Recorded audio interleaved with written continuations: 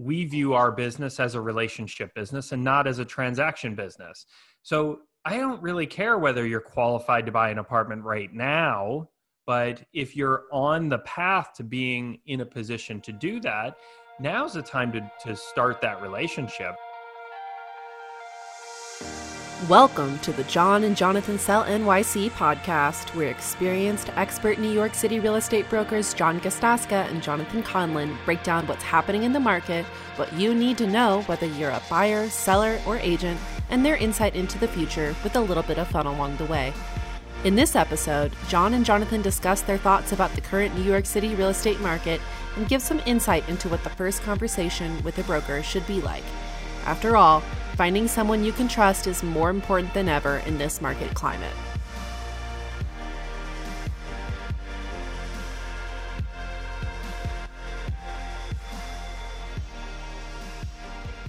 Welcome back, everybody, to John and Jonathan Sell NYC podcast. Hi, John. Hey, Jonathan. Welcome back. You look refreshed and tanned. I know. I'm not as tan as I'd like to be. Vacation. I was hoping for a little bit more tan, but it was nice being off last week, and you're very healthy. I feel healthy, and it was a good reprieve from the problems that we deal with these days. So we decided this week to talk about what does that first conversation look like that we have with our mostly buyers. We'll talk about the sellers are a little different, but for those buyers that are looking, maybe they're weighing against, do I rent? Do I buy? What does that look like? What happens? And so we're going to start there. But first and foremost, John, how are you? How was the week without me? You missed me. I missed you terribly. I always do. And it always seems, I think this goes right into my takeaway for the week. And it's not just because you were away, but I do get a sense that more people are coming into the marketplace. So appointments were dramatically up on many of the different apartments that we have for rent and for sale. And subsequently, I love that. I love when I go away and something like something bigger. Usually we do deals when we go away. One of us goes away and the other one's inevitably always busy, which really should tell us we should just trade off weeks and go on vacation. Exactly. And one of us lost a deal that was in place. I actually lost a deal. So that was unfortunate, but we have some rental offers being made, which is good. And I'm negotiating on one of our listings. So my takeaway for the week is that I think the fact that the kids are going back to school in a week and a half, that's a positive for the city. And I'm remaining cautiously optimistic. How's that? It's Manhattan. And what about you? Do you have any takeaways from the week? My takeaway is it's really nice to take some time off and to recharge. And, even though, you think about these days where, it's, you're working from home and it's, it's like a staycation and blah. It's like, no, we've been working a lot and nonstop. And, you don't really realize it until you pull back and you're like, okay, I really don't need to do anything. That's the intent. Of course, there's always, we always watch the business, but not having to respond to emails and not have conversations, et cetera. It was a nice reprieve. So you got to take a vacation. Obviously they're all within driving distance these days, but, it was really nice to take that time and to be away. So that's my takeaway. And it's really greatly missed.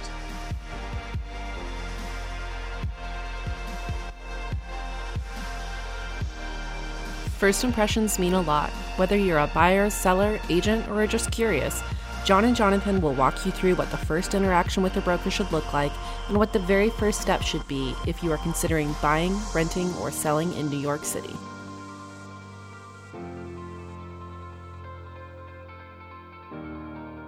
First and foremost, they should call us, of course, John. Absolutely.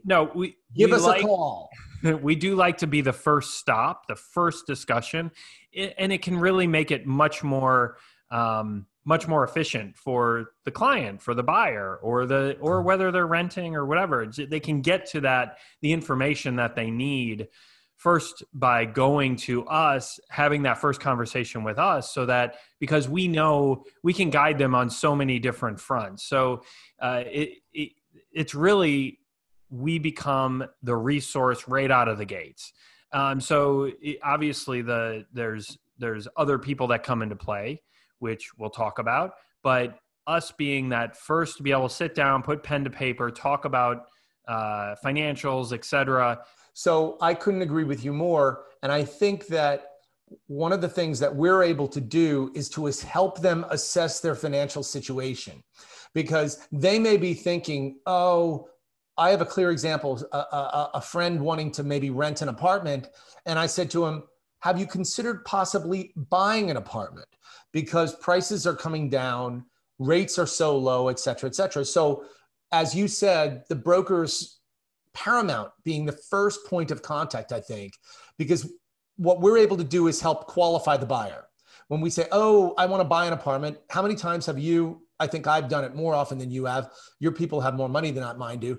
I say to them, wow, okay, well, we got to save more money and come back. Oh, you can rent an apartment.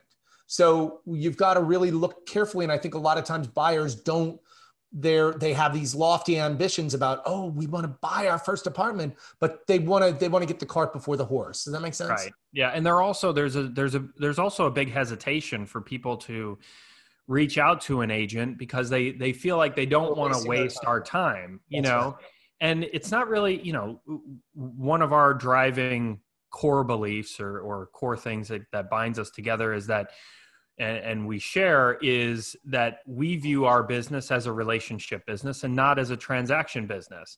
So I don't really care whether you're qualified to buy an apartment right now, but if you're on the path to being in a position to do that, now's the time to start that relationship. Now's the time to feel it out so that you have a really good idea of, okay, this is where I'm at and this is what I need to do.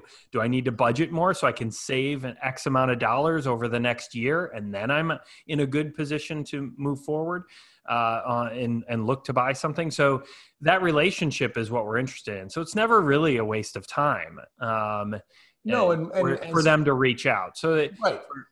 That's what we find that all the time is people are like, well, I've been thinking about it, but I didn't want to waste your time and reach out and blah, blah, blah, blah, blah. Well, reach out. That's why we're here. And one of the things that we're very good at doing, and we have a good track record at doing, is being able to analyze and say, okay, so when I say qualifying the buyer, talking about their financial position and being able to guide them. Okay, well, let's take a look.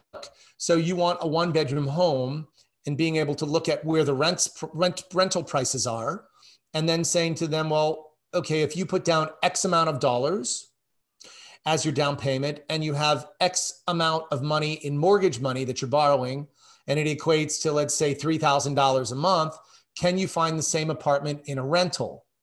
Right. Or is it going to cost you less money in a rental? And help them to analyze the situation that way. And also analyze it from the perspective of the co-op, because you go to a banker and the banker says, okay, you can afford this much. You can get $1 million loan or a $500,000 loan, whatever.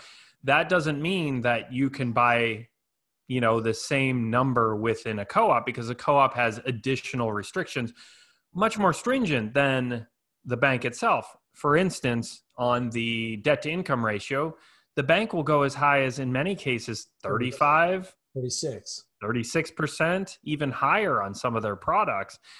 So whereas a co-op, we're going to want to keep that certainly under 30, but 25 is really the thumb. What is that called? Rule of thumb. How's that? The rule of thumb. Yeah, but it goes back to your original point of find a good broker as a point of contact and being able to work with a qualified broker.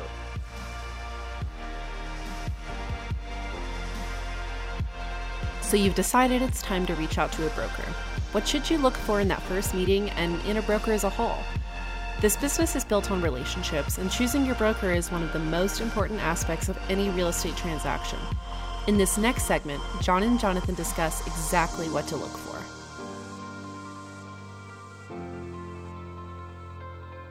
You said, oh, they should call us as the point of first contact. So what would you say a buyer should look for in a broker?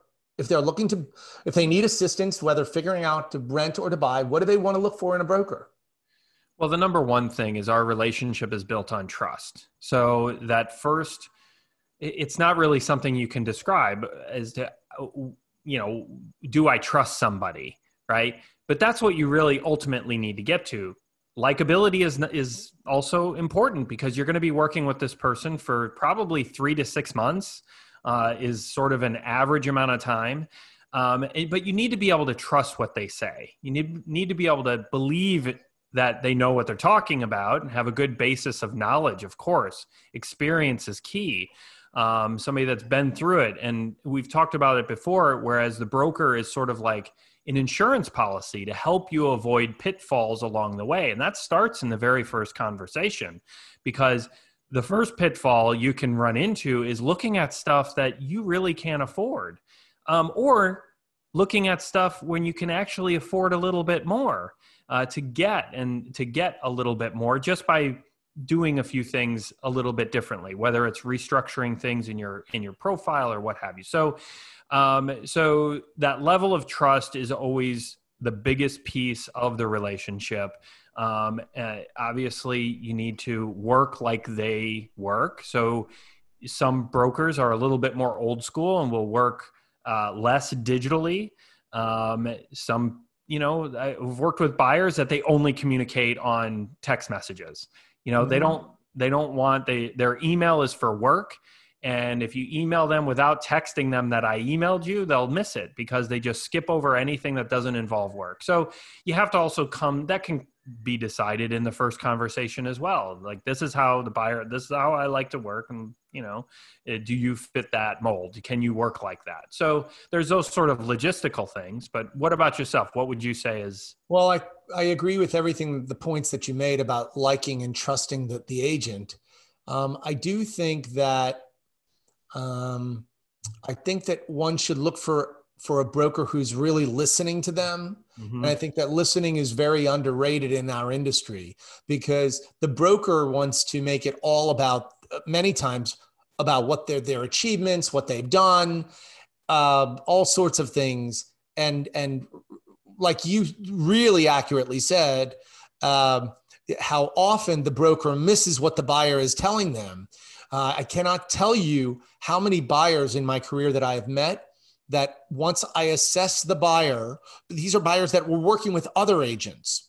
Mm-hmm. And they tell me, wow, you've asked so many questions about me. And then a good broker is going to ask not just what they're looking for in terms of an apartment, but who they are. Like, our first point of contact is on the telephone. We don't know who these people are. They don't know us. So they're interviewing us and we're interviewing them. So I want to know, so do you, what their lives are like, what their families are like. I'm taking all sorts of notes about their children, their dog, where they grew up, blah, blah, blah, looking for commonality, and then sharing about myself too, because they want to know, and then reassuring them that we don't know what they're looking for, but we're very quick studies. By the time that they tell us, that we'll show them what they tell us they want to see. And then a good broker, I think, extrapolates from that and then expands out and shows them some possibilities that they've not even considered. So, a good broker is somebody that's creative as well as ruthlessly honest. And our buyers, we have a very proven track record by that. I was going to add, the honesty is, that instills trust, of course, but you need to work with an honest broker. I mean, the words of our vernacular, you never BS the buyer or the seller. No. And listen, it's hard sometimes as for some agents, especially when you're new to the business, to say, I don't know. But it's the most honest answer you can give. You got to be able to, I don't know, but I'll find the answer, and that is a tough thing for especially newer agents to get to, is just, it's okay that we don't know everything. Nobody knows everything. Very, very powerful words. I learned that on my very first open house 20 years ago. A top broker who was drilling me on these raw loft spaces. where can the bathrooms go? How many plumbing risers?